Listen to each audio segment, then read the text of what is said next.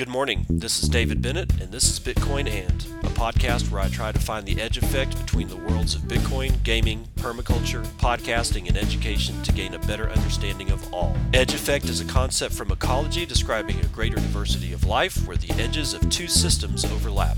While species from either system can be found at the edge, it is important to note there are species in the overlap that exist in neither system, and that is what I seek to uncover. So join me in discovering the variety of things being created as Bitcoin rubs up against other systems.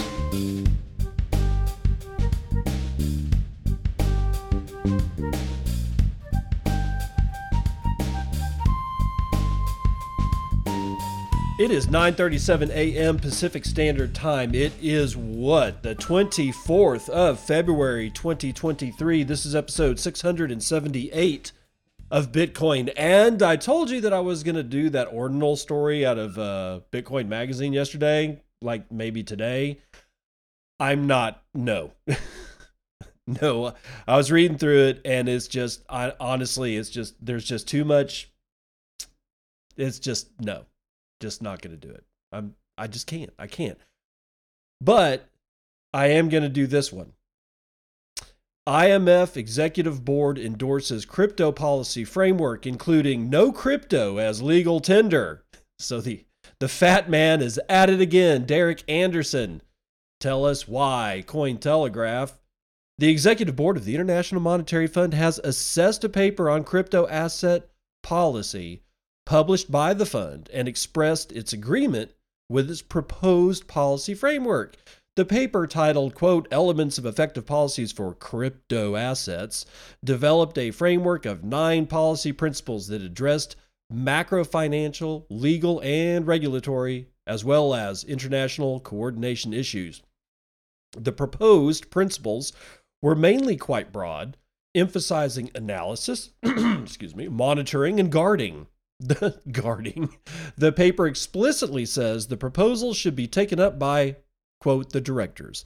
The first principle did contain a concrete injunction reading, quote, safeguard monetary sovereignty and stability by strengthening monetary policy frameworks and do not grant crypto assets official currency or legal tender status. Yeah, I'm sure El Salvador is just shooting the finger at them.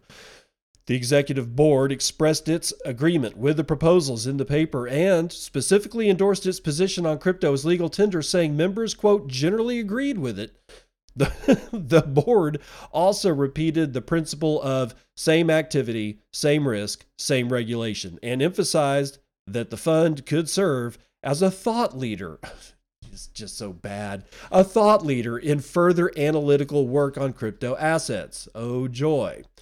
The paper was dated January 2023, and the executive board met to discuss it on February the 8th, but the paper and the meeting were made known to the public yesterday, February the 23rd. The IMF has made its opposition to the use of crypto as legal tender well known, especially since El Salvador adopted Bitcoin as its official currency in September 2021. No, that's not true. El Salvador did not adopt Bitcoin as its official currency. That is incorrect. It adopted and gave legal tender status to Bitcoin, but it did not say it is now our official currency. I don't know what this dude's thinking, but whatever. The latest statement on El Salvador was released on February the 10th and was panned by the crypto community. The fund has also urged the adoption of greater crypto regulation. The IMF looks at central bank digital currencies more favorably than cryptocurrency. It announced in September that it was working on an interoperable CBDC platform. Yeah, good luck. Because all the best and brightest are not flocking to the IMF to do computer work and programming and blockchain stuff. No, they're really not. They're not really flocking to the Federal Reserve either. I mean, honestly, when you really get down to it, there's not a whole lot of really bright minds that are flocking to these central agencies at all when it comes to computer, at least when it comes to computer programming. Sure, they got Nobel laureate economists and whatnot, but coding, I honestly think that central banks around the world are fairly weak. on their coding skills, because I just don't see a whole bunch of people rushing to the door to go work for the Fed.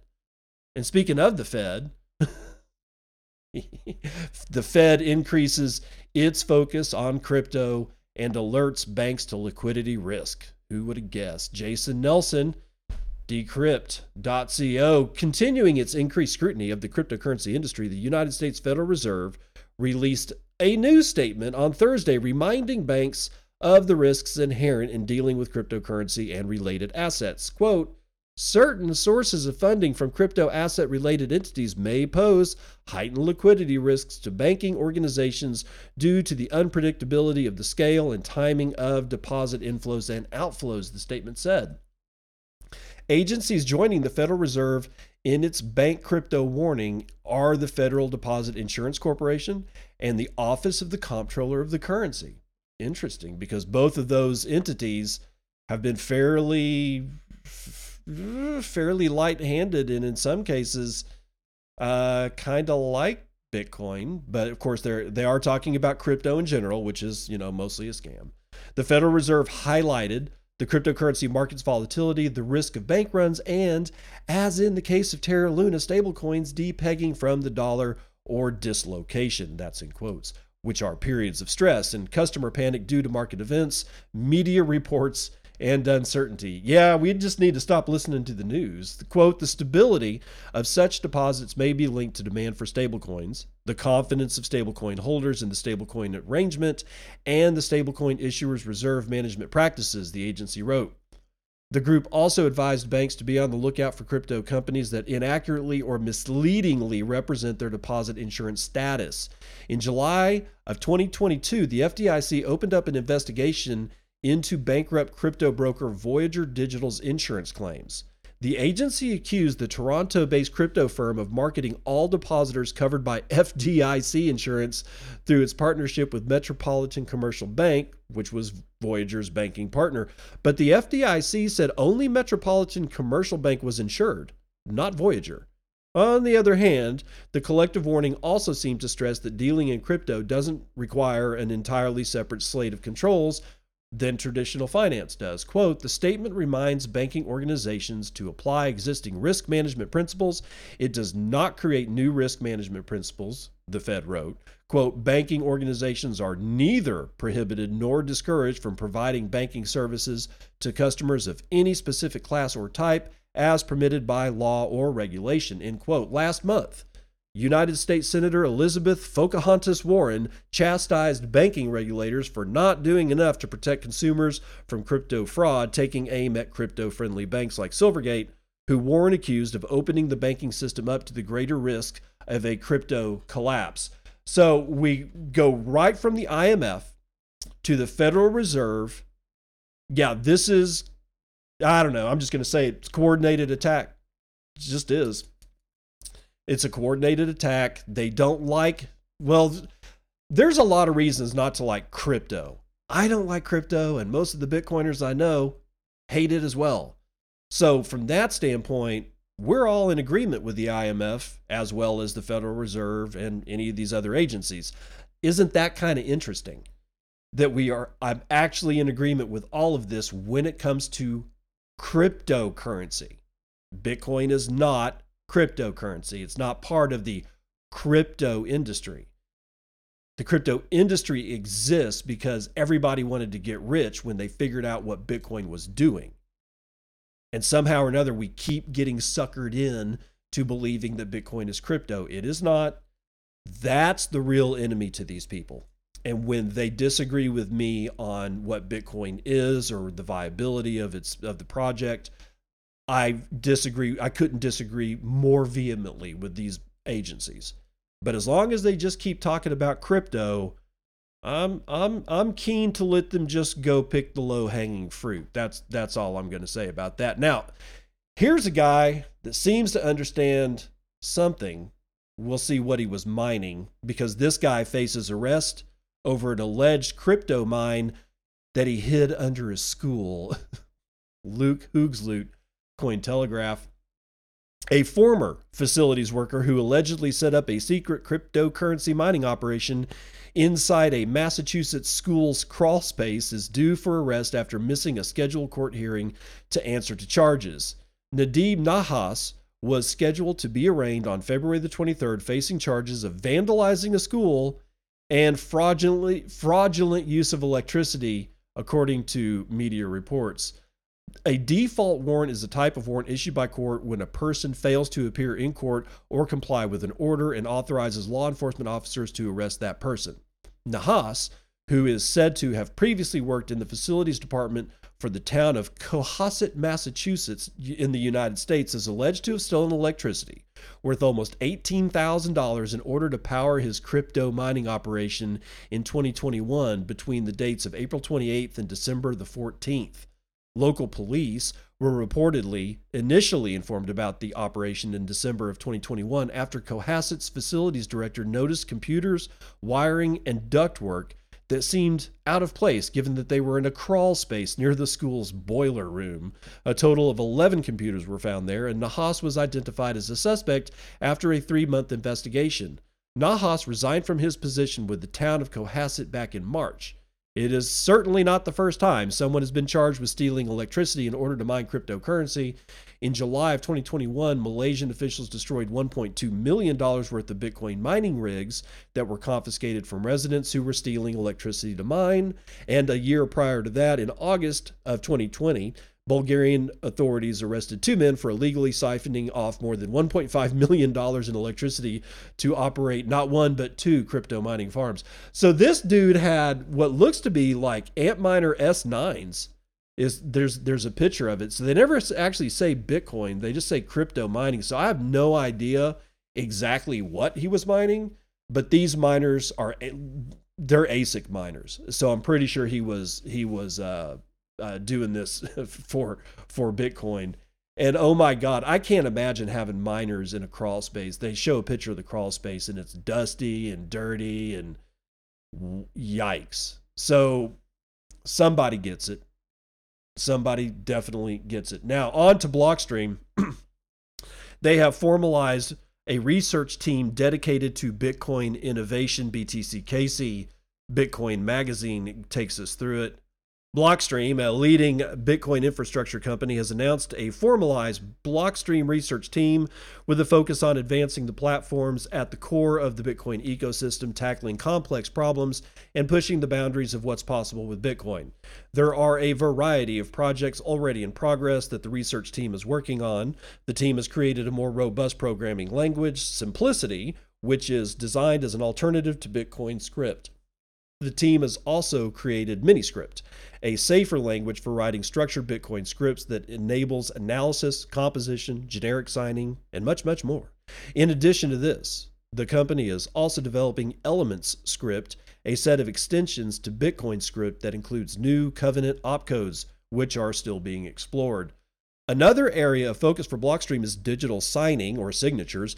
The company has developed cross-input signature aggregation, which enables multiple inputs in a single transaction to share a single signature, reducing the size of transactions and improving the efficiency of the Bitcoin network. The team has also developed MuSig2, a solution designed to make Bitcoin multi-sig transactions more efficient and simultaneously more private. Blockstream's applied research team is also working on off-chain protocols such as Scriptless Script, which is a solution to enable smart contract execution to take place off-chain, providing benefits such as increased security, privacy, and scalability, utilizing the power of Schnorr signatures. Fedimint, a federated eCash protocol, enables a network of signers to accept Bitcoin with deposits and withdrawals and mint eCash notes for users while maintaining privacy at the level of the federation. The research team now consists of 10 highly experienced researchers, including the likes of Andrew Polstra, Andrew Chow, Dr. Russell O'Connor, and Christian Liu. Quote, Blockstream has been producing research output since its founding in 2014, contributing ideas like op_CSV and covenants to SegWit and Taproot. Historically, We've done this as Bitcoin contributors, as block streamers, and as ourselves. I'm excited to continue putting out groundbreaking new ideas such as Musig, Frost, Simplicity, and Codex 32, now under the Blockstream Research umbrella, said Polstra, who serves as Director of Research at Blockstream and is a computer science researcher and mathematician from the University of Texas at Austin. He joined the Blockstream. He joined the Bitcoin community in 2011 and became known for being the first to start a Rust implementation of Bitcoin, as well as contributing to the libsec P256K1. Polstra has co-invented bulletproofs, confidential assets, Miniscript, as well as Taproot itself. Dr. O'Connor, a core tech engineer with a background in mathematics and computer science, is best known for his work as the developer and author of Simplicity, a new language for blockchains. The 5+ year endeavor of Simplicity is expected to launch this year. Lou, also a core tech engineer, has quickly become a primary contributor to Simplicity and has also been instrumental in helping to maintain Miniscript. So Blockstream is also forging along, and that's in the face of, I guess Craig Wright is at it again, because it looks like Marcus Falco, one of the Bitcoin Core contributors, right, has stepped down, and I saw that like a couple of days ago, but I didn't read anything about it being because he was being sued by Craig Wright. And I honestly still have no idea if Craig Wright is trying to sue Falco, or I'm not sure if that's his not real name. I'm probably mispronouncing it because I don't have the name in front of me, but I think it's Marcus Falco is the guy's name. I have no idea if Craig Wright is actually in the process of suing him because of, I don't know, he keeps claiming copyright infringement on this kind of stuff. So I don't know, but it's become clear as of yesterday that a lot of people think that that's what's going on. If that is in fact what's happening, please let me know. DM me on Nostr or send me a Boostagram or something like that. But honestly, this shit's got to stop. And I am not sure why any legal entity in the world would see fit to hear what Craig Wright has to say any longer. He's lost all the cases. His court cases are a money sink to whoever's behind it. Even Jack Dorsey asked, where is he getting his money? And of course, most people will say the same thing. Well, of course, Calvin Ayre. Dude, I'm not sure if Calvin Ayre has this much money. Sure, he had a lot of money. He's got a lot less now. But I'm pretty sure that at this point in the game, with the amount of legal fees that has to be racked up. I can't even talk today. It was a late night last night, so I'm a little low energy today, and I certainly can't speak very well, but be that as it may. I don't think that it's now just Calvin Ayre who's the sugar daddy. I think somebody else is behind it. Not sure who, and I'm not even going to get into the conspiracy theory, but the fact remains, I don't think Calvin Ayre is the only funder any longer, and I'm starting to think that he may not have been funding this for a lot longer than we think.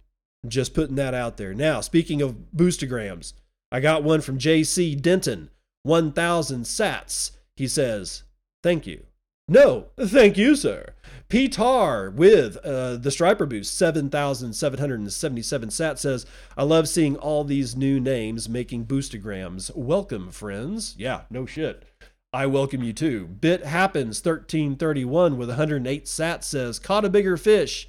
Wish list real. It's not hit or miss, straight out of the hip. You got beef, I got initiative. Put a parking ticket on your censorship to the owner of the Treb parked in front of the fountain. It's been booted and now we're towing it. Attention, Junior Nostriches.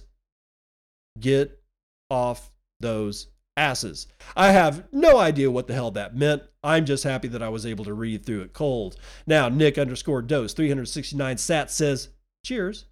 And Patrick Ulrich from yesterday's show, these are all from yesterday's shows, which was episode 677, says, thank you for continuing to spread the signal. Yes, and I appreciate every single sat that's come in. I really enjoy doing the show. And one of these days, I'll make it my, primary income. I don't know how the hell I'm going to do that. Everybody's broke right now. So nobody really, and not only is everybody broke, but we are all zapping the shit out of each other on various clients for Nostr. It's amazing. I don't think the Lightning Network has ever seen this much continued traffic.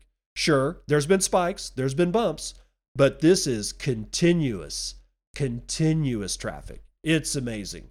Now, it's probably going to be a shorter show because I am already about to run the numbers.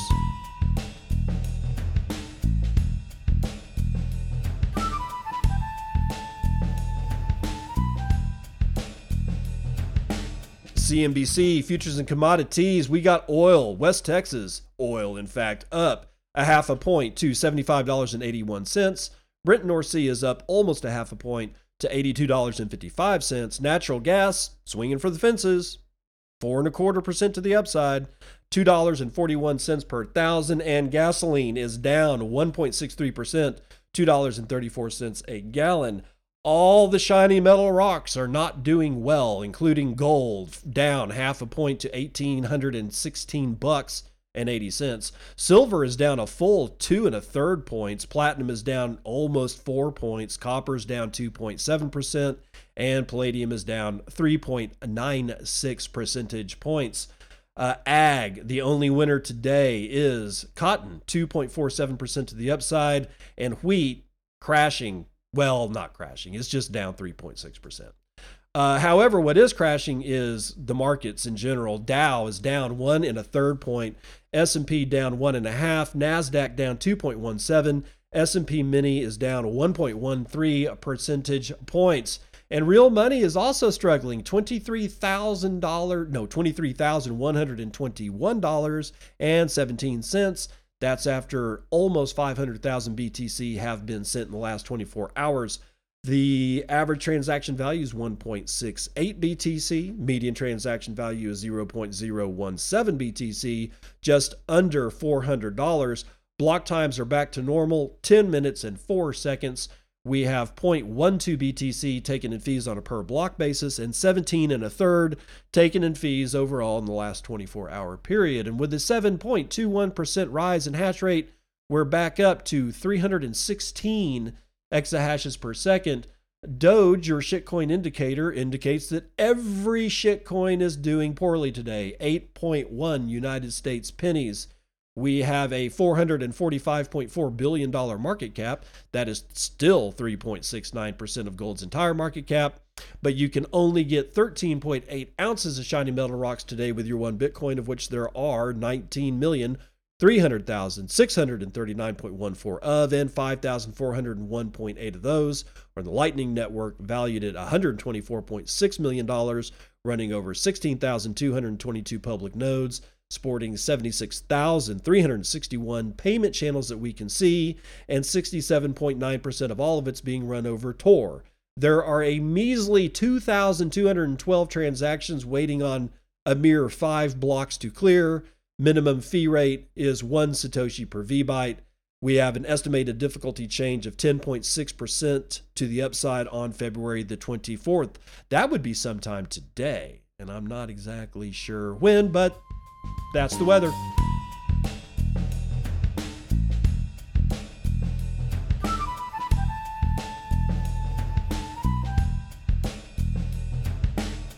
Welcome to part 2 of the news that you can use. Do you wonder why energy prices were up, generally speaking, and the financial equities markets were down? Well, it's probably because of this one.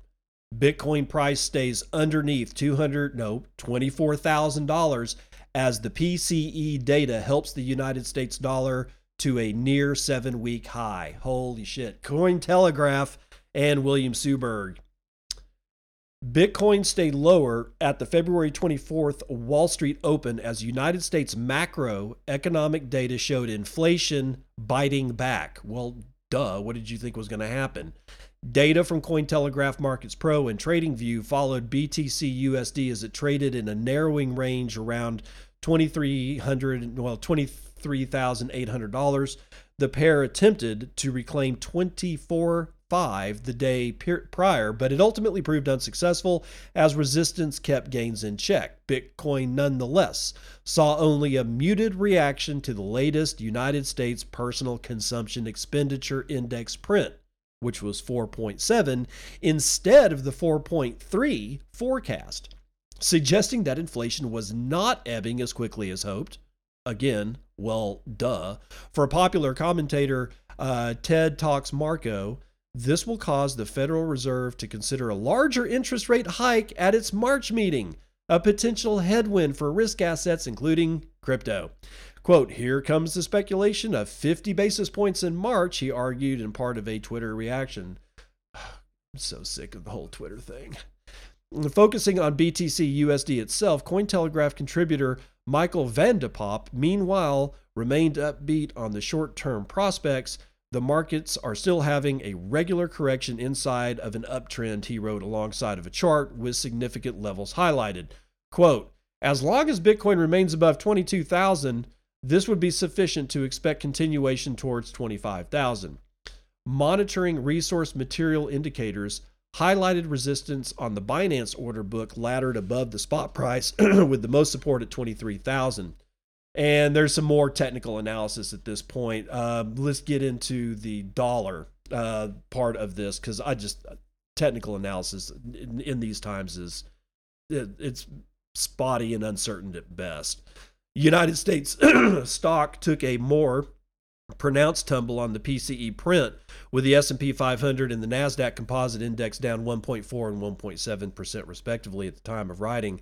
A welcome boost was had by the U.S. dollar index, which climbed to 105.3 on the day, which is its highest since January the 6th.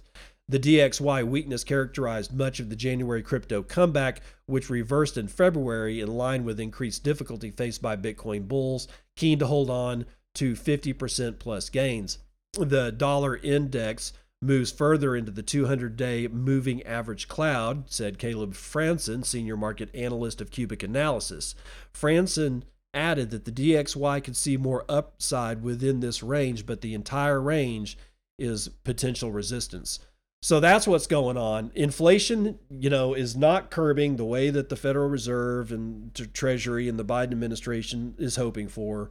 And everybody in the world is getting hurt. If you think it's just the United States getting hurt by the Federal Reserve and the Treasury and the Biden administration, you're fooling yourself.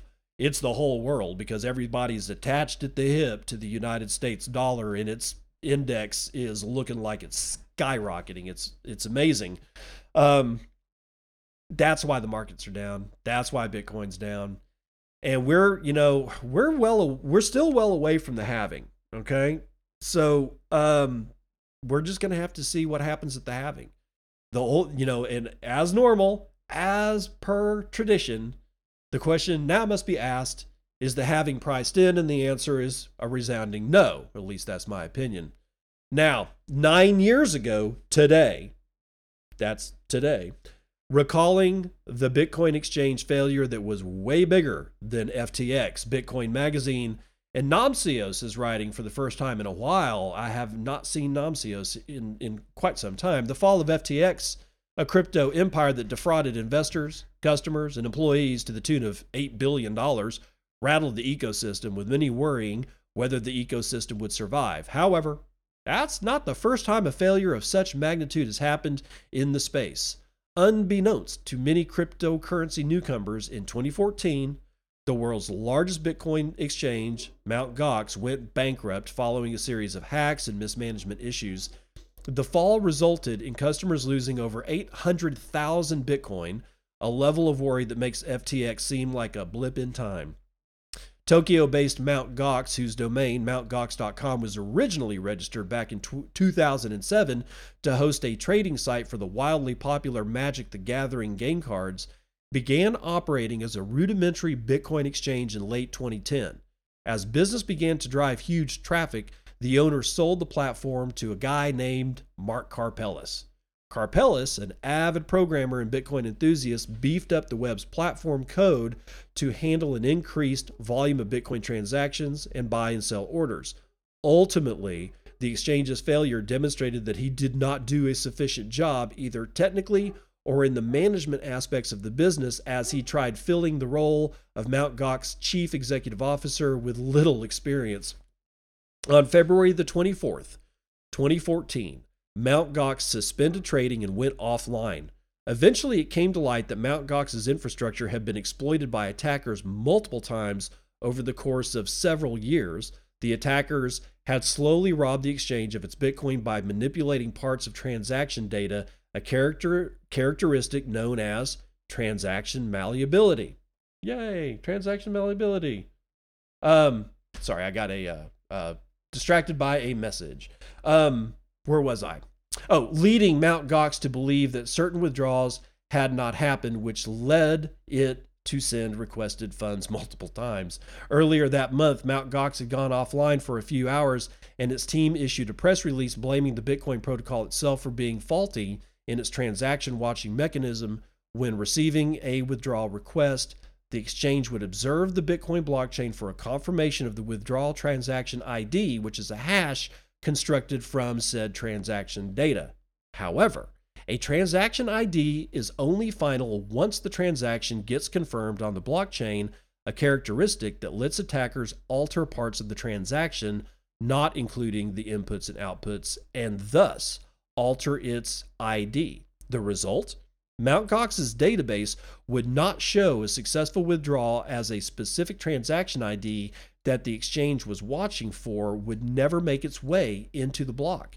But the attacker would still receive the Bitcoin as the altered transaction did get confirmed. It's important to reiterate that this was a failure of Mt. Gox and not the Bitcoin protocol. While this accounting discrepancy was surprisingly never spotted, on February the 24th, 2014, an internal Mt. Gox document was leaked, detailing how big of a hole it had really dug for itself. The document indicated that over 800,000 Bitcoin were stolen, worth over $430 million then, and almost 18 billion with a B dollars now, 9 years later, and customers are still waiting to get some of their Bitcoin back. At the time of failure, it was estimated that Mt. Gox was handling as much as 70% of all Bitcoin traded worldwide. For comparison, FTX's fall represented a fraud of over 8 billion, or less than half the corresponding amount of Bitcoin lost with Mt. Gox. Sam Bankman-Fried's exchange was a prominent one, but it didn't hold the top one post worldwide at the time of failure. While the two exchanges differed in terms of how they collapsed, the backbone issue was the same. Centralized exchanges represent single points of failure. In both instances, the chief executives failed their clients who had trusted them with the custody of their Bitcoin. For all exchanges, the risk of error, fraud, or bankruptcy is an omnipresent threat that should be treated as such. It is never too late to get into self-custody and take control over your Bitcoin. So that's Namcios. Here's the thing, though. It wasn't worth $18 billion at the time. All right, so I guess it depends on, what direction you're looking at it. I don't necessarily like looking at the past, but it is what it is. And what is true is that these guys are still waiting to get their Bitcoin. This happened today, 9 years ago. We're almost a decade out.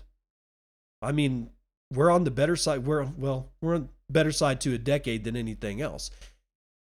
Can you imagine waiting all this time for your Bitcoin? And some of these guys are still waiting for it. There's like a couple of people that have opted for, 90% instead of a full 100%. And I think that they're getting it maybe in a couple of months. But as far as I know, a single Bitcoin that has been rescued from Mt. Gox has not been given over to the creditors of Mt. Gox. 10 years. All this story should do for you is underline the importance, the absolute criticality it is to get all of your shit off of exchanges. All of it. All of it. Okay, I'll give you $20. $50. Whatever. $50. Whatever it is that you are just fine losing, consider it lost. If it's on an exchange, consider it lost. And if that makes you uncomfortable, then I'd suggest you get your shit into self-custody immediately. Now, up to Montana.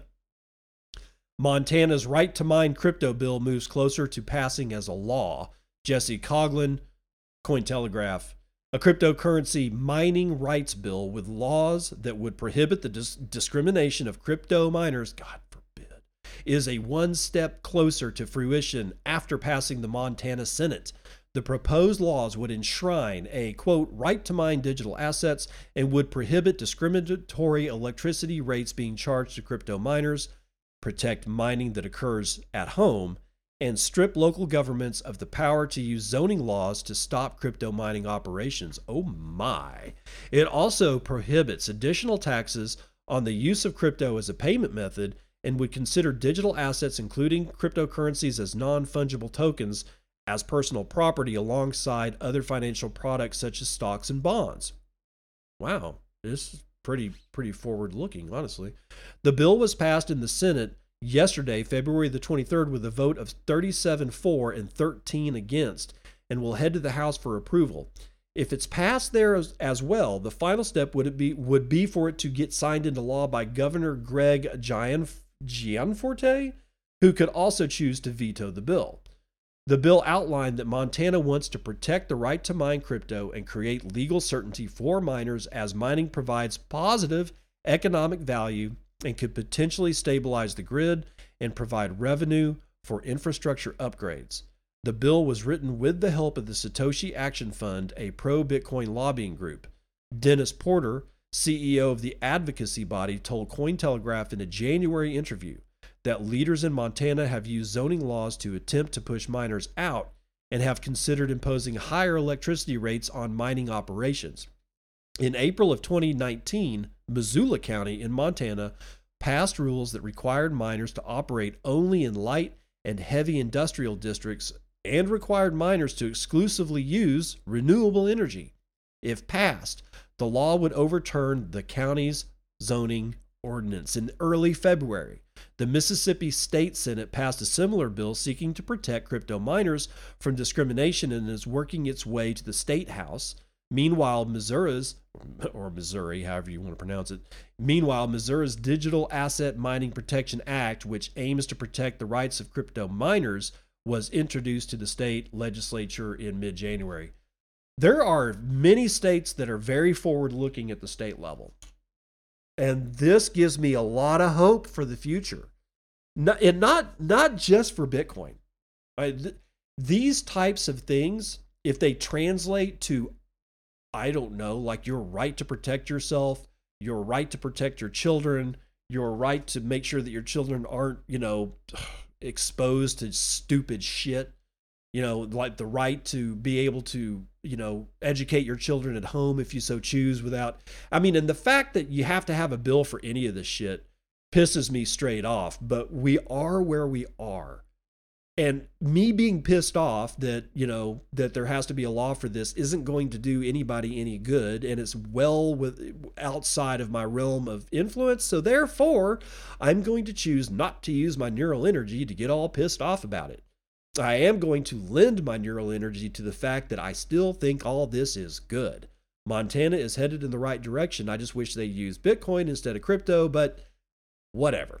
It is what it is. Now, U.S. Drug Enforcement. Yay, the DEA. The agency, the DEA, has seized $1.8 million from Binance in 2022. So apparently some shit was going down last year, and we're just finding out about it. Sam Reynolds tells us about it from CoinDesk. Federal officials have seized nearly 1.8 million with an M in cryptocurrencies from 6 Binance accounts tied to drug trafficking. The United States District Court of the Eastern District of Michigan granted a civil forfeiture request for approximately $1.8 million in today's value of cryptocurrencies that were seized in May of 2022 as part of an operation to disrupt a cash pipeline that funneled the proceeds of narcotic sales to Mexico via stablecoins. Court filings and sources familiar with the matter say that the cash couriers would deposit money generated from drug trafficking, use Binance to purchase USDT as well as Bitcoin, and then send the crypto to a designated address controlled by a criminal organization in Mexico. I'm gonna talk about this here in a sec. We'll come back to that. 6 Binance accounts were named. A source that works with law enforcement on these matters said that the relationship between Binance and the DEA is, quote, pretty tight. DEA officials and Binance staff regularly meet to share intelligence, which is used to calibrate Binance's anti-money laundering policies and assist DEA operations, the individual said. This is part of a continued effort by Mexican cartels to use Binance as a conduit for money laundering. Per earlier reports, Mexican gangs have been using Binance since early of 2020, and in 2021, a Mexican national named Carlos Fong Echeverria pled guilty to charges of drug trafficking and laundering around $4.7 million in crypto. All right, so there's 2 things here, and if I can remember the second one, I'll hopefully I will. I'll get to it. But the first one, let me reread this. Court filings and sources familiar with the matter say that cash couriers would deposit money generated from drug trafficking, use Binance to purchase USDT and Bitcoin, and then send the crypto to a designated address controlled by a criminal organization in Mexico. Nice try, FBI.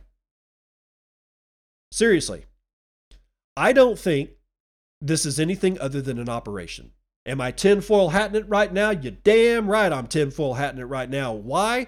Because I don't believe these guys are that sophisticated yet to understand that it's a stable coin and the hardest money ever, Bitcoin, that would be the most useful to be able to use this, to do this stuff.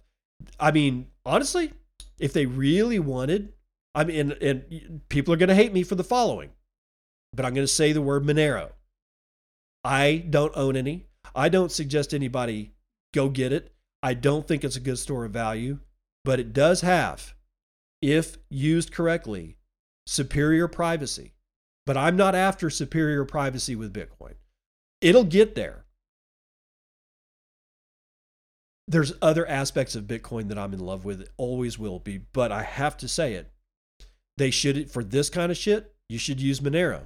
The fact that they used one of the most used stable coins on the planet and the hardest money, Bitcoin, on the planet, tells me that I think they're trying to get Bitcoin and stable coins into trouble, because Bitcoin is the biggest monster in the room. It is the 800-pound gorilla, and it is tossing everybody around by their ankles, and they're getting pissed. So now they're starting to focus on Bitcoin, but there's 3 tiers of this stuff. There's shit coins, easy fruit. Then there's stable coins. That's not quite such easy pickings for justice departments around the world to get their hands on, but they're going for it. And then at the very top of the tree, which is the hardest to pick, you've got Bitcoin. And these idiots, I'm sorry, but it's like, drug cartels, while they can be sophisticated, if they were really sophisticated, they would have used Monero. And I guarantee you that there are people that are using Monero exactly for this, because they don't want to get caught. This is an op. And Binance is working directly with these guys because they want to be able to operate. They don't care about Bitcoin. CZ doesn't care about Bitcoin. I may like him every once in a while, but for the most part, I don't think he's all that good for Bitcoin.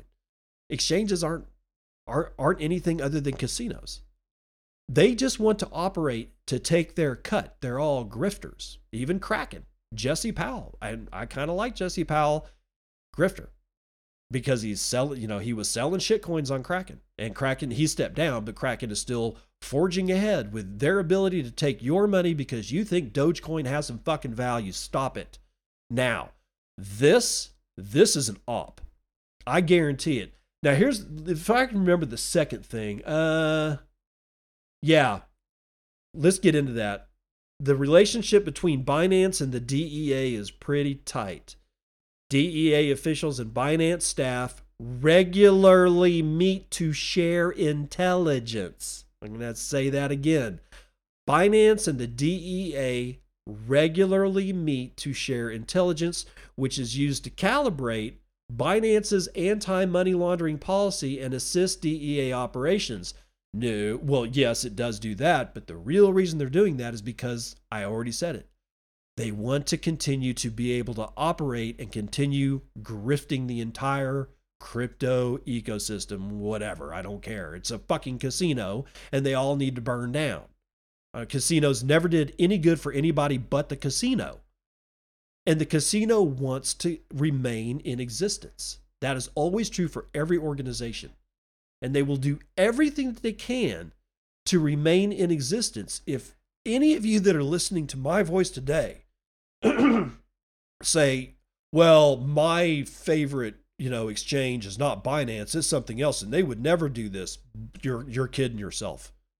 They either are already doing it or they will do it because they don't want to go out of business. And if they do not cooperate with these assholes, they will indeed be put out of business by the very same assholes. It's just going to happen. This is just a fact of the way the world is right now.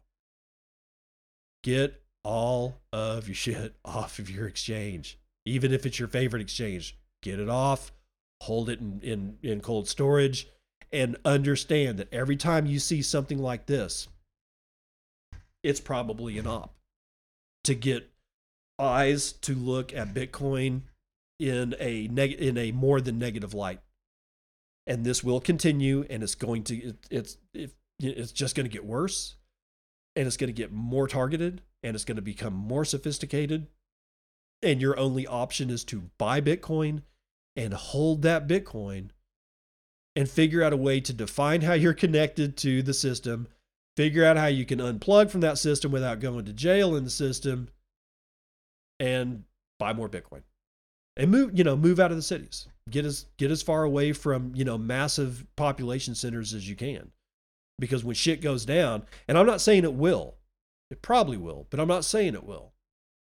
I would rather be out of a city and go to my grave never seeing a massive societal collapse than to be in the center of Houston during a massive societal collapse. You see what I'm getting at?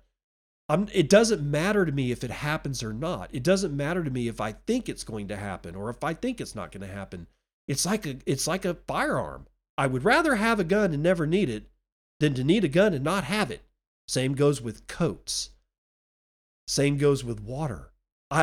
You can say that sentence with anything.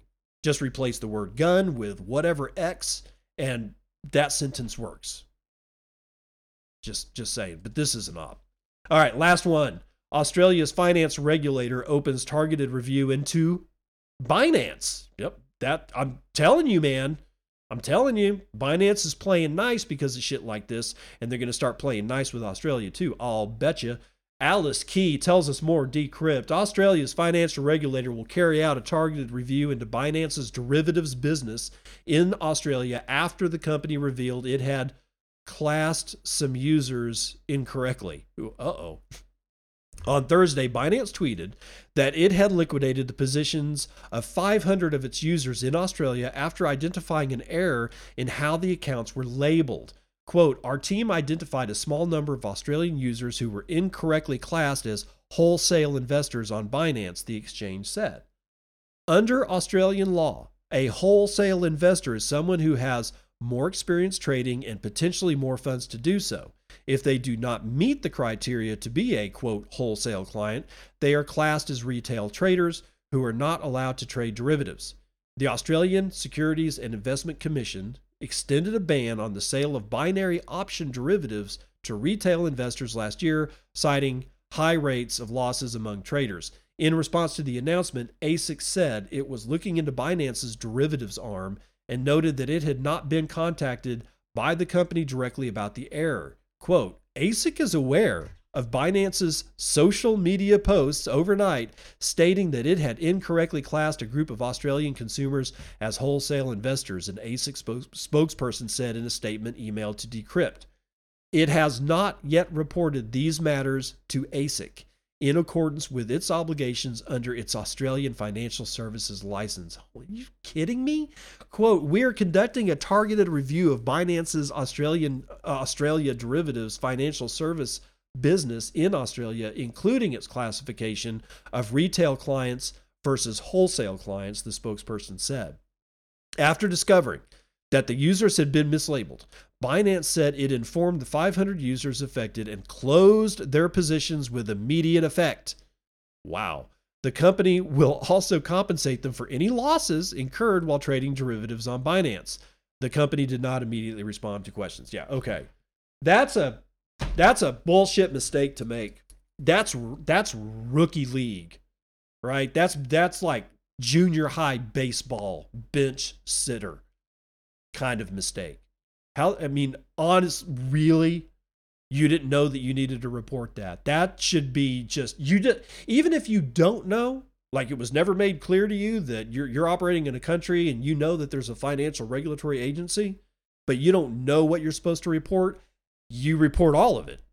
Everything. If somebody sneezed the wrong way in your organization, you should probably write an email to the regulator just so that shit like this doesn't happen.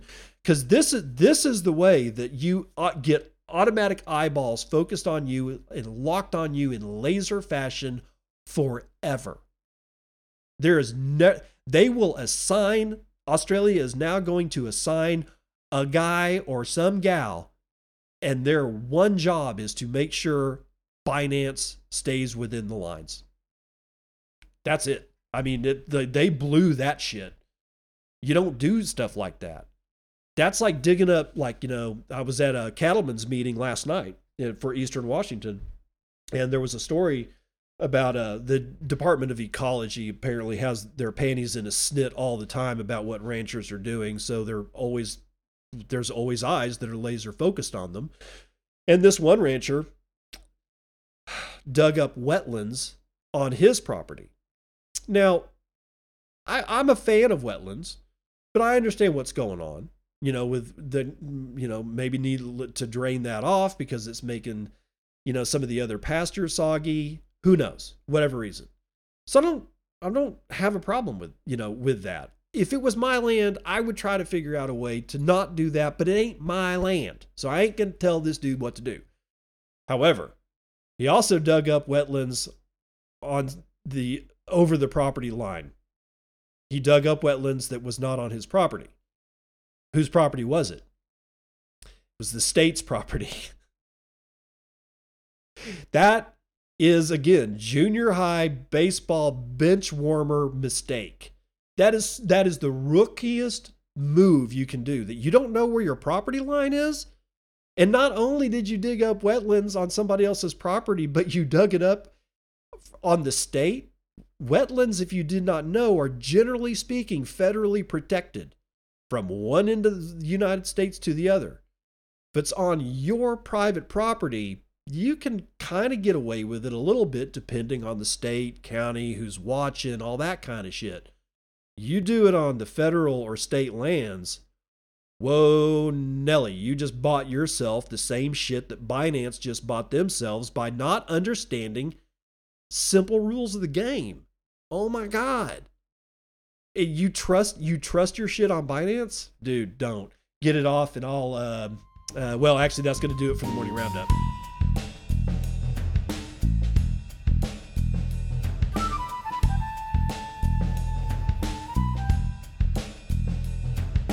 All right, going to end the week off with a joke. Dad says joke. A truck loaded with Vicks Vapor Rub overturned on the highway.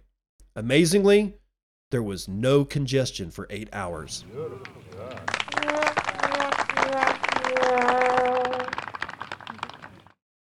All right, going to keep this one brief. Let's just recap. Don't trust people who clearly don't know what the hell they're doing.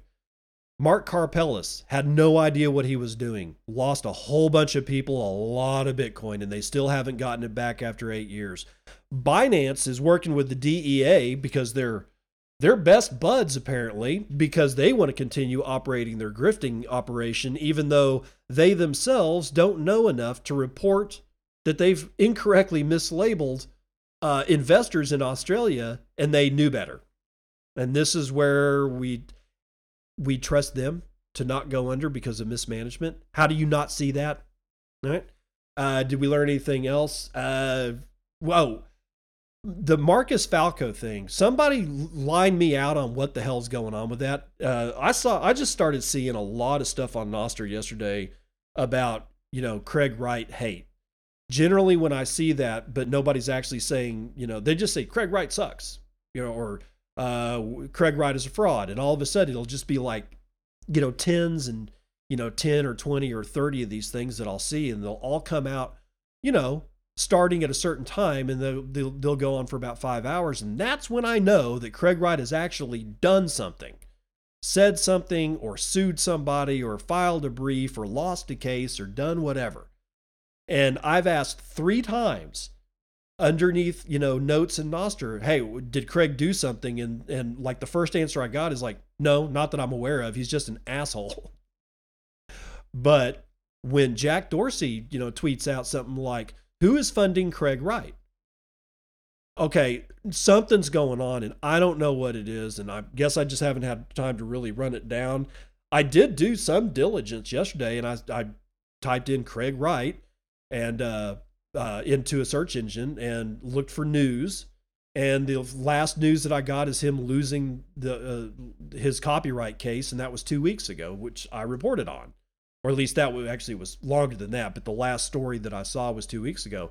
I saw nothing yesterday within like a day, 2 days, 24 hours. So somebody please give me a boostagram.